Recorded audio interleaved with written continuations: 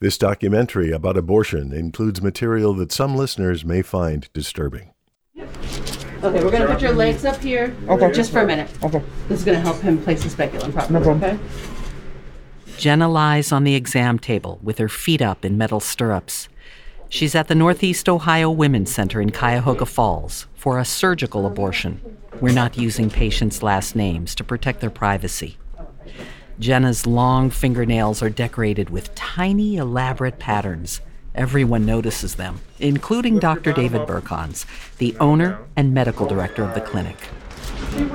Nails of the day, that's for sure. Now you're going to hear the machine turn on. Means you got about a minute to go. We're starting the last part, okay? You're doing a great job. You're doing such a great job. The entire procedure takes about 10 minutes. All done, honey. You're done. You did a great job. Turn the lights up.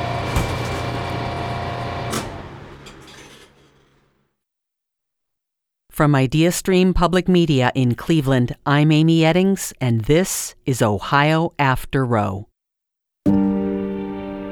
We're taking stock of how abortion changed after the U.S. Supreme Court struck down Roe v. Wade. That landmark decision in 1973 legalized abortion nationwide. The day Roe fell, Ohio's 2019 heartbeat law went into effect. The law prohibits abortion after fetal cardiac activity is detected. Doctors say that's usually 6 weeks into a pregnancy before many women realize they're pregnant. Before the new restrictions, the state allowed abortion up to 20 weeks after conception. Obstetricians measure this as 22 weeks of pregnancy.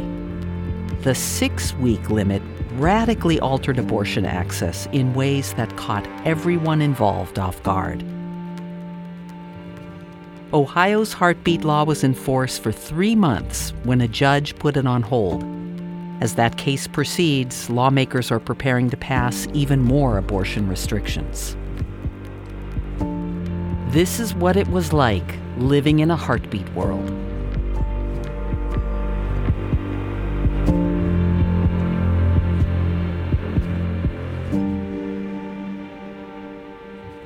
Spend some time with Dr. David Burkons, and you notice he's got some signature lines, like the way he greets patients after the mandatory 24-hour waiting period before their abortion. Hello, Samantha.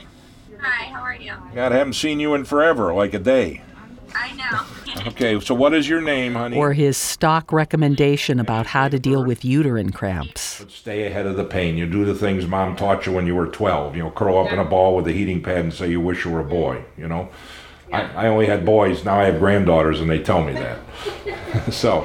And there's his call to action at the end of every procedure. Okay, we're all done.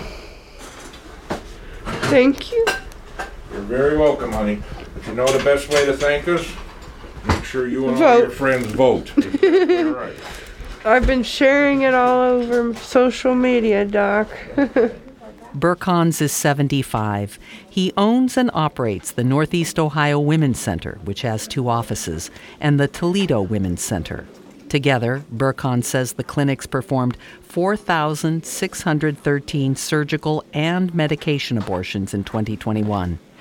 He says it's professionally satisfying to help people with unplanned pregnancies who want an abortion. When I had my private practice of OBGYN, it was a very good practice, but most of the time, the stuff that I did, I'd sit in my office and I didn't change anybody's life. Here, every person that comes in here with their problem leaves without that problem. Burkons is master of the workaround. When the COVID-19 pandemic hit, he introduced vibrating call buzzers so patients could wait in their cars for their appointments. When the FDA allowed telehealth visits for medication abortions, Burkons leveraged that decision to save his patients a second trip to the clinic. He gives them their drugs in a lockbox during their day 1 consultation. He gives patients the combination during a day 2 telehealth appointment. 27. 2127. And there's one big round pill right in the middle there. Now, don't give it to the cat. No, she's so nosy. Okay. Ohio has dozens of regulations governing abortion. Many of those laws were passed after 2010, when Republicans won the governor's office and a supermajority in the legislature.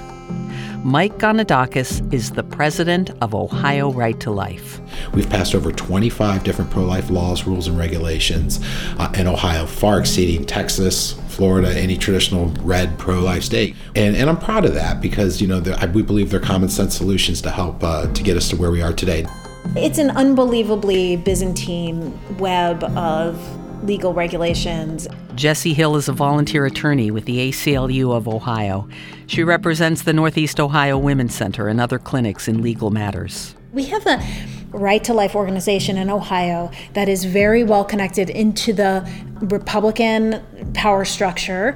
And so even though Ohio isn't often thought of as being as sort of conservative a state as like Texas or Mississippi, it has often been on the cutting edge of abortion restrictions in particular.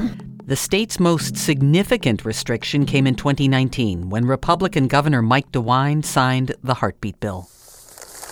The signing of this bill today is consistent with that respect for life and the imperative to protect those who cannot protect themselves. The ban after 6 weeks of pregnancy would greatly reduce the number of abortions. In 2021, nearly 40% of the abortions in Ohio were for pregnancies at 9 weeks or later. Burkons says operating under a 6-week legal limit would be daunting. You want to continue doing what you're doing because you know that you're helping these women, but you don't know how you're going to do it, and that's an anxiety-causing thing. But when it happens, we'll figure out what to do, and if we can do it, we will, and if we can't, I'm going to retire.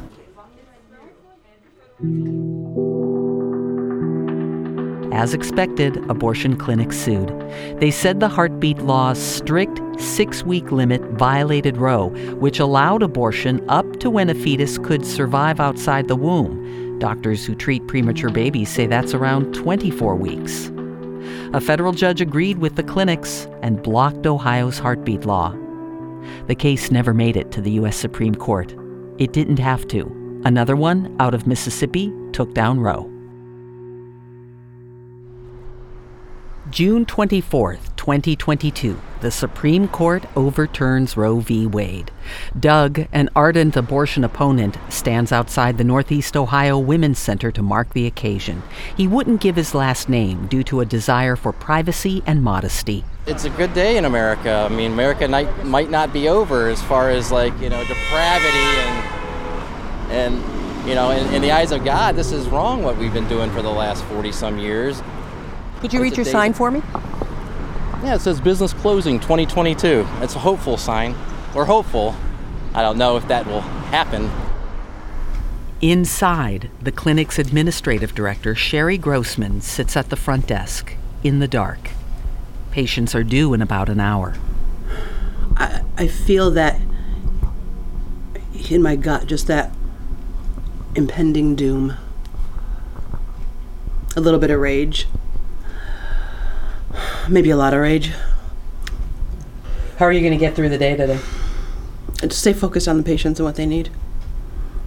I might need to step away a couple times and have a cry and come back.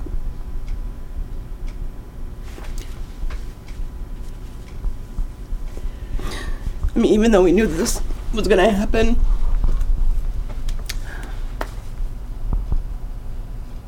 it's not any less shocking.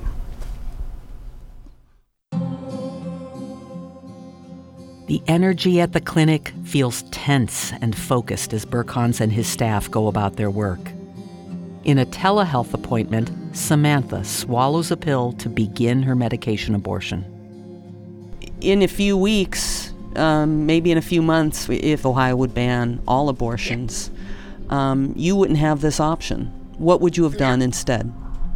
I don't know. I would have my baby, I guess.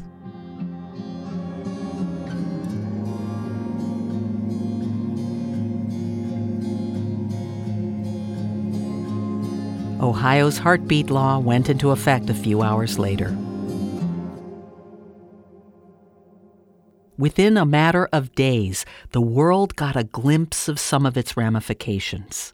Turning now to the abortion case that has gained international attention after a 10-year-old rape victim from Ohio was taken to Indiana for the procedure. There are no exceptions for either rape or incest in Ohio. The only exception is if pregnant women are at risk of substantial and irreversible impairment of a major bodily function. I'm quoting.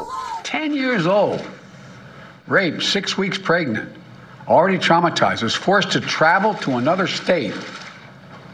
Imagine being that little girl. I'm serious. Just imagine being that little girl, 10 years old. Those with unwanted pregnancies were now in a race to get an abortion before the 6-week legal limit. Many didn't make the cutoff. Burkons says abortions at his clinics fell by half. Those who could traveled to states with more liberal abortion laws. Some sought financial help from abortion funds. Maggie Scotese is interim director for Abortion Fund of Ohio. We had a client who I had to send over $400 to for Uber because she doesn't have a way to get to her appointment. And she's going to have to Uber the entire way there. And the way there is to where? To Michigan, to seek care. Michigan was one of 3 states where voters last November approved constitutional amendments guaranteeing the right to an abortion. Burkons is pivoting yet again. He's not retiring. He will keep practicing. If not in Ohio, then perhaps in neighboring Michigan. I was sitting in my living room, and I said to my wife, hey, I'm 75 years old. I can retire, do something else, try to stay out of your hair. And she didn't say anything because she knew what was going to happen. About 15 minutes later, I said, I just can't let these win and just keep going.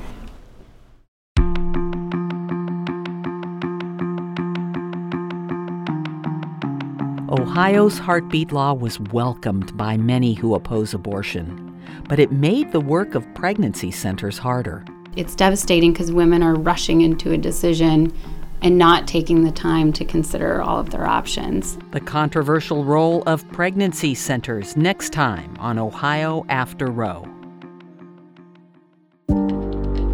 Ohio After Roe was reported and written by me, Amy Eddings. Kate Smith is our editor. Wendy McManaman is our fact checker. Matthew Hancock created our music and sound design. Mike McIntyre is our executive editor. Natalie Pillsbury is our director of strategic content initiatives. Ohio After Roe is a production of IdeaStream Public Media.